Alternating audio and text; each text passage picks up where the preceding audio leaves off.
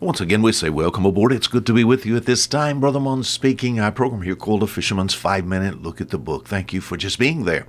Special thanks to the station and those who work to put this program on the air. The book of Proverbs, Proverbs chapter 15, verse 3. One of the most practical verses in the entire Word of God. One of the most easiest to learn. Now, I know a lot of folk like John 11:35. Jesus wept. Or maybe pray without ceasing, 1 Thessalonians chapter 5. But this is a good verse to memorize, and it's a good spiritual deterrent to spiritual crime. What are you talking about?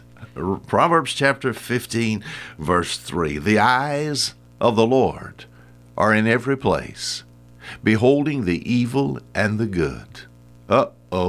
God is watching and observing this world.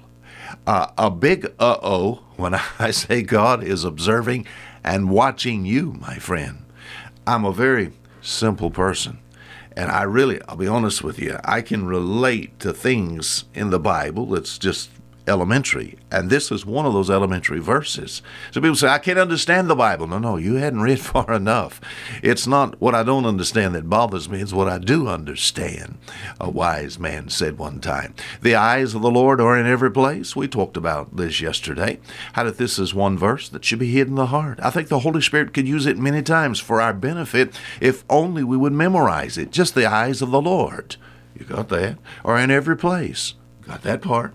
All right. Beholding the evil and the good. Surely I can put all three of those little simple things together. The eyes of the Lord are in every place, beholding the evil and the good. If that is true, no if in my mind, then God has eyes. Evidently, he can see. I'm amazed at people's idea about God.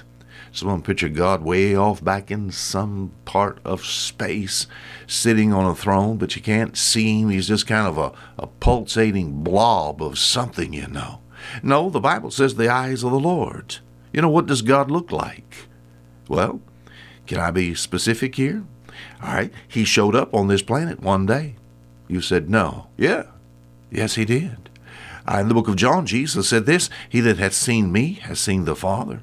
In fact, as far as man is concerned, man was made in the image of God. So we think about, do I have a set of eyes? Yes. Can I still see through these eyes? Yes.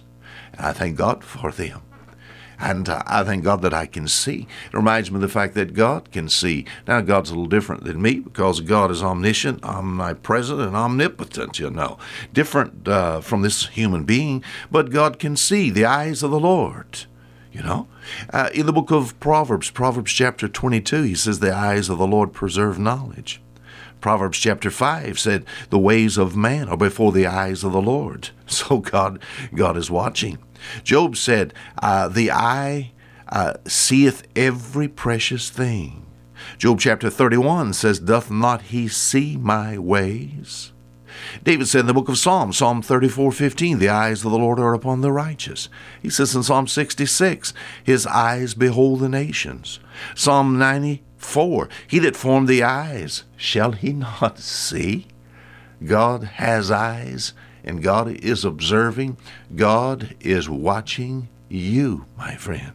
The eyes of the Lord are in every place, beholding the evil and the good. God not only has eyes, but as far as a part of a body and thinking about mankind, we think about men can hear. So God can hear. Psalm 4, the Lord will hear.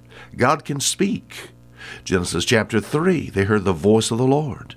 God can smell. All right, the Lord smelled a sweet-smelling savor. God can walk. He was walking in the cool of the day there in Genesis chapter 3 there. John chapter 10, God has hands. It said, no man shall pluck them out of my Father's hands. Revelation chapter 22, verse 4, it says, they shall see his face, you know. We think about God. Oh, how great a Savior we have. And to know that this book says the eyes of the Lord are in every place. Yes, he beholds the sins, but he also beholds the service of the child of God and the sorrow of the child of God. Jesus is watching you. God is observing the world. It's a spiritual deterrent to crime. It should be a comfort to saints to know that God is watching, but also a terror to the sinner. Until tomorrow, Fisher Munn.